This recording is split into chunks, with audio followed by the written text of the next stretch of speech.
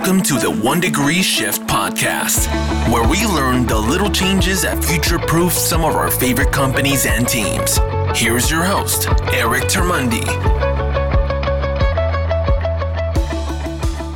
Ainsley Robertson is the manager of developer experience at Clio, an incredible company who's just closed another incredible round. Ainsley, thanks so much for joining us. Thank you for having me. Can you tell us a little bit about Clio, a little bit about your experience, and a little bit about what excites you right now? Sure. Where to start? Clio is headquartered in beautiful Vancouver, Canada, and we make software for law firms, which probably sounds pretty boring, but they're pretty interesting problems to solve when you think about a lot of law firms as entrepreneurs and small businesses and the impact we can make on the world if we can make their jobs a little bit easier and increase access to justice as a result. We're approaching 500 employees across our 5 offices in Vancouver, Calgary, Toronto, Los Angeles, and Dublin. And as you mentioned, we just closed our Series D, which was the largest investment of this kind in Canadian history. So wow. Lots of exciting things happening at Clio right now. What's exciting me right now is in my role as manager of developer experience, which is a role and a title that we made up to try to fill a need in engineering at Clio. I'm excited about thinking about the future of engineering at Clio. And today we're just over 100 people in engineering. What does it look like when we're 200 or 300? And what do we want our culture to look like at that scale? What do we want our leadership team to look like? And how do we both prepare for that externally, thinking about whether it's our hiring brand or how we're engaged in the community, but also internally, how do we look at the folks who are currently here and prepare them to step into those leadership roles and to create incredible careers while they're at Clio, and also set them up for great things after Clio as well. It's also just amazing to see people leave Clio and go on to land their dream job or go on to do something else really great. There's so much that I want to unpack, but you said something about looking at the future of Clio. I mean, the size of the team has grown, not exponentially, but not linear either over the past couple of years. It's been an incredible growth. And when you look at the future of how you're building your team and what you want that environment to feel like, what are the questions that you and your team are asking each other so that you can build that dream team of not just the future, but today as well? I guess one important question is, what are we missing today? Right. Whether it's in skills or experience, or maybe people who have done this before, or different types of diversity on our team, whether it's gender or ethnicity. I think that as we grow, it'll be really important to figure out, like, where are those holes, that different aspects of who we are that isn't represented well on the team yet, because we believe so strongly that a more diverse team will be a higher performing team. And sure, I'd love to sit here and tell you that, building a more diverse team is the right thing to do, and that's why we should do it. But at the end of the day, we also have to make the best decision for the company. And that completely aligns to this as well. Thinking about what do we not have on the team today and trying to figure out how we recruit for and fill in those gaps will set us up to be way more successful as we tackle bigger problems and exciting initiatives in the future. Now, let's rewind the clock. It is June of 2018. You've got a 16-person engineering team, of which only 13% are female. You and the team on a pretty ambitious goal to double that number in a relatively short time. Was it 6 months? Is that right? Yeah, we had set sort of a big hiring push for ourselves looking at the last half of 2018, and setting aside gender representation on the team, we wanted to significantly grow the team over that 6-month period. And you did. And the portion of females went up by double, did it not? That's right. Yeah. Our goal was to get to 25% by the end of the year. And we hit that on, I think it was December 16th. So by the time that we were entering 2019, we were hovering around that like 25, 26%. So Yeah, we doubled it. A huge congratulations. And this is where I first wanted to have this conversation. And for those who are listening, I'm going to attach the link to your Medium article at the bottom of the episode in the show notes. But you laid out this masterclass, if I can call it that, on what and how you did it. And that's really what I want to unpack, because when I look at the essence of the One Degree Shift podcast and everything around this methodology, is that those who create time and space mentally, those who take the time to ask the questions, and those who iterate, who pivot, who experiment, are the ones who can build what I would call an intentional future. Doubling the number of females in your organization, it doesn't just happen, especially when you're looking at engineering and software development, traditionally a male-dominated space just in terms of numbers. So how did you go about doubling the proportion of females in the space? Now, if I can sort of lead you into this a little bit, I saw the word quota in this article and immediately my eyebrows shot to the top of my forehead. But let's hear it from you. How did you do it, and what can we learn from what you've done? I think when it comes to something that's as difficult as increasing representation of women on a software development team, it's really easy to say that it's important all day long and end up making excuses for why it didn't happen or why you haven't been successful in moving the needle on that. And as we entered this big hiring push that you mentioned a couple of minutes ago, we knew that, first of all, there was a huge risk that 13% would actually decline over the course of a big hiring push like that, simply because close to 90% of our applications come from men. So when that's the pool that you're hiring from, it's very unlikely that you're going to hire a representative proportion of women. And it's really easy to keep doing things the same way that you always have, unless there's some big force that is going to require you to figure out how to do things differently. And can you talk about that force a little bit? What was that? How did that come to be? How did you create the space to recognize it and then prioritize it? So a few of us had been at a conference at the beginning of June last year. It's called Canadian Tech at Scale, and it's a conference in Toronto for leaders in engineering. And the first speaker of the day, no one could stop talking about her all day. Her name is Sarah Kaplan, and she came from the Institute for Gender and the Economy. And Sarah talked about the business case for diversity and the power of diversity in driving innovation. She talked about many things around this, but she mentions at one point the role that a quota can play in creating meaningful change in the makeup of your team. And I thought that was really interesting. I also had the same reaction of like, whoa, that seems really controversial. What does that mean? How would it work? But honestly, I came back thinking, it was too far-fetched. There's no way we can get buy-in on that. To be perfectly honest, I just kind of set it aside. And then we kicked off this hiring push. And one of our directors, who is in our Calgary office and is really passionate about this stuff, he's actually been in Calgary for 10 years with Clio. We just celebrated his 10-year anniversary. Most of that time remote, and now we're building an office there, and he's really passionate about this opportunity to create an amazing place to work in Calgary. And he watched the first few candidates come through the door for interviews, and they were all men. And he messaged me on Slack, and I think his direct quote was, "I didn't sign up to work on a football team. Let's figure this out. There's a big opportunity here." So he initially was like, what if we did a quota in Calgary? And that quickly snowballed into, this hiring pushes across most of our offices in engineering roles. Maybe it makes sense to look at this across the organization, or across the department, I should say. I think a big factor in actually rolling that out was that our VP of engineering got on board. He's also really passionate about this, very clearly sees the connection between a more diverse team and a higher performing team, sees the risks associated with a big hiring push, knows all of the data. And so he looked at me and said, what would it look like if we did this? What would we set the quota at? How would we roll it out? How would we talk about it?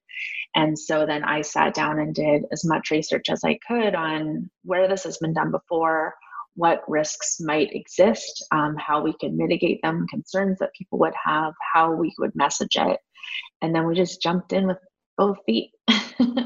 So let's be clear. When you implement a quota like this doesn't mean that you have to lower the bar.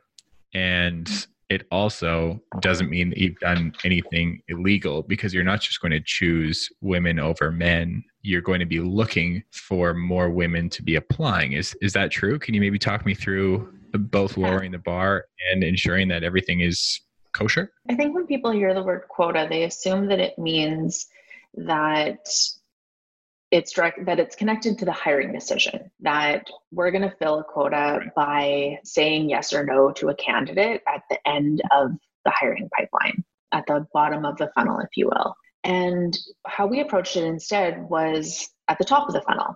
So let's just look at the math here. If we have 90% men going in the top of the funnel, what do you think is going to come out the bottom?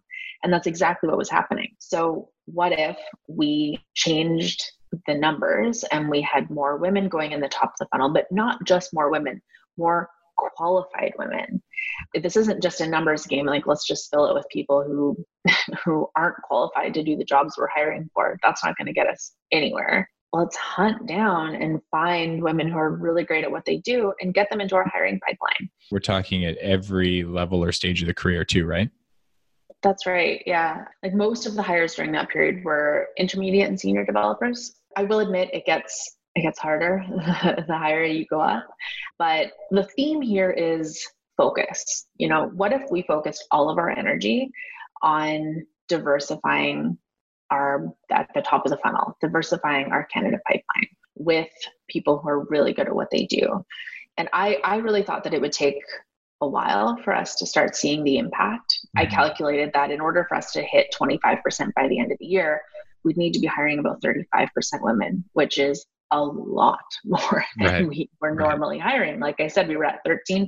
So I figured it would take a while for us to ramp up to this, but just by applying this really mandate to our project, our big hiring push, we are going to get to 25% women. So you better go hustle or we better go hustle and find great women and get them into our pipeline. It was incredible overnight. Not to say it wasn't easy or that it was easy, it wasn't, but overnight we hit 35% in terms of how many women were getting hired. And then we just had to sustain it. And I think that's the part that's important to understand, that we never made a hiring decision based on someone's gender, and I would never advocate for that. But what we did was, and again, we were hiring a large number of people. We were able to just focus all of our energy at putting those great candidates in the top of the funnel. And then I watched our hiring rate. And if it wasn't high enough, I'd be like, we got to crank it up. Go find some more really at the top of the funnel, at the top. Exactly. And then I just had to monitor that ratio. And then we knew that we would hit 25% at the end of the year. So where did you go? Who did you talk to? What changed at the top of the funnel that allowed you to hit 35% at the top? Well, everything we could. It was a lot of outreach on whether it was LinkedIn or Twitter or I don't know, whatever platform you can think of, and trying to create meaningful connections, not just a bunch of mass messages that aren't personal, really looking for women with interesting experience that could really add value to our team and trying to establish a connection and start a conversation. We sponsored lots of events in the community, which of course it's hard to attach ROI to those immediately. So really it's just a brand building exercise in how do we make sure that as many folks in our communities know about us as possible and know that this is a great place to work. We have an incredible engineering team that you want to be a part of. And this is a place where you can grow your career. So doing lots of hiring brand stuff like that, creating content on our blog, which can paint a picture, whether it's of our culture or how our team works technically, how we solve problems, what kind of people work here, what it might be like to work here, trying to paint a little bit more of a picture for prospective Cleons, as we call ourselves, to envision a career at Clio. And then we also tried to engage really the entire department in those activities, because we at that time, including our product design and product management team, there was about 80 of us. So turning them into a little army to go out and meet with people and tell them about their experience at Clio, and go to events and speak at events and write blog posts and really activate the entire team to assist with this. What was the biggest lesson you learned in that 6-month process? That it was so much more within reach than we realized. Just by shaking up the way that we'd always done things and doing it a different way, this result that I thought was going to be incredibly hard to achieve, it was right there. In your early research, were there other organizations that you sort of modeled this after? Were there any companies of inspiration for you? Not particularly. So the research that Institute for Gender and the Economy has done doesn't mention any companies in particular, but it mentions studies that were done particularly in other countries like Scandinavia, where they've imposed quotas for things like boards of directors. Mm-hmm. So it was more abstract, but it was inspiring to hear that once those quotas were in place, the impact that they had and how positive it was. And that really inspired us. And would you say that other industries or sectors even could apply a similar framework or a similar process? Like I'm thinking construction or trades or marine or agriculture or forestry or mining. If there's a better brand building exercise and you increase the number of diverse individuals, in your case females, at the top of the funnel, do you think that would your process would be applicable in any industry? I mean, hypothetically, sure. I think the other thing that we haven't really talked about today is the inclusion side of things. So let's talk about it. If you can do everything in your power to get women in the door, but if they show up and have a bad experience, then you're not going to be any further ahead than when you started. So I really believe that diversity and inclusion, that it's not really like a chicken or an egg problem, like that in terms of like one needs to happen before the other, but I think they just need to happen at the same time. Trying to change the culture of a team that's homogenous before anyone else who looks different than them arrives is going to be next to impossible. And waiting to diversify your team until it's inclusive is probably not going to work. But if you don't do the work to create that inclusive environment before folks who look different arrive, they're probably not going to have a great experience. And so I really felt like we had done at Clio a lot of the groundwork to create an environment where women could be successful, but I knew that we still needed to do a lot more. What was done and what needed to be done? Over the past couple of years, I think it started a lot of conversations about this. There were a lot of people who talked about it. It became something that we talked about a lot in reference to our values. We did things like lunch and learns where we showed documentaries about women in tech, or Facebook's managing bias training videos.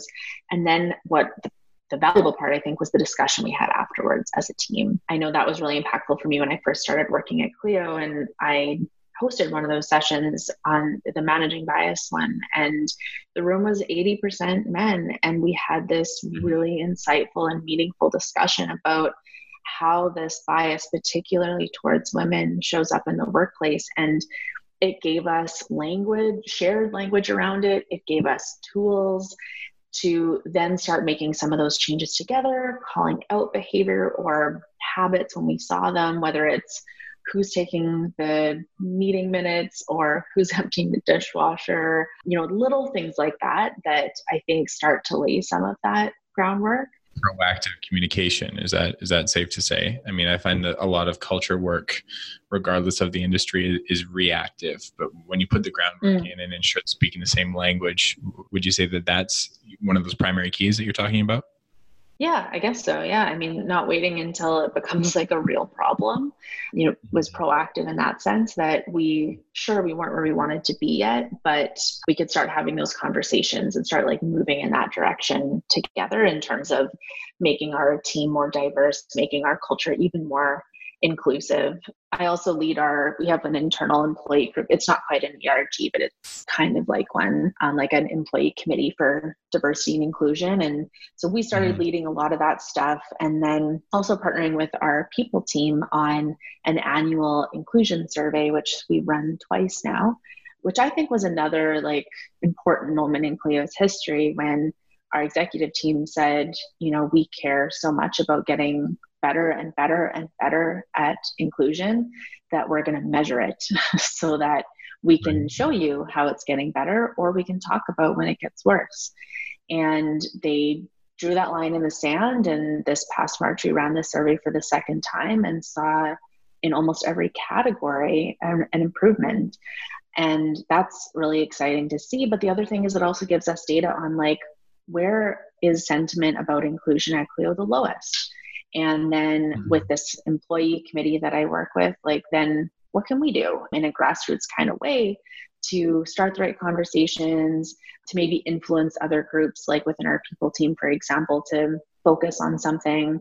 So that data has been really helpful as well. And I think the survey and the data we got from it also allowed us to take more action as an employee group for diversity and inclusion. And I think that was really meaningful to everyone on that group. It felt like we were finally doing something and not just talking about it, which is really engaging. A huge congratulations to you and, of course, to your team for the work that you've done and just the effort it takes to commit to something this long term that is really hard work. So congratulations to you. Do you have any final thoughts that you'd like to give to any of the listeners on the other end of the line today? Something that I often get asked is, how can I do this at my company? And I wish it was as simple as create an initiative like this and run with it. But I mentioned this once before, but I think something that was really critical was the support of an executive team member and getting that buy-in at that level. Someone that was on the employee committee for diversity and inclusion with me took me aside a few months in, and he was just absolutely perplexed. He said, we've been talking about this for years, and like we were trying and we just weren't making any progress. What did you do differently? And I think one of the main differences was having a member of our executive really at the table trying to figure this out with us and having our back in creating meaningful change. So yes, grassroots change is important, but I think it's really critical to have the engagement of someone like that on the executive team. Ainsley, this has been an incredible conversation. Thank you so much for your time. To those who are listening on the other end, know that Ainsley's article will be attached at the bottom of this episode in the show notes. There's a ton more information there, along with some of the research that she's done on how a diverse team just makes more sense from a profitability standpoint and otherwise. So, Ainsley, thank you so much for your time today. I really appreciate it. Thank you. This was great. For more podcasts, show notes, and to connect with our speaker today, visit erictermunde.com. That's ERICTERMUENDE.com and click the podcast tab. Thanks for listening.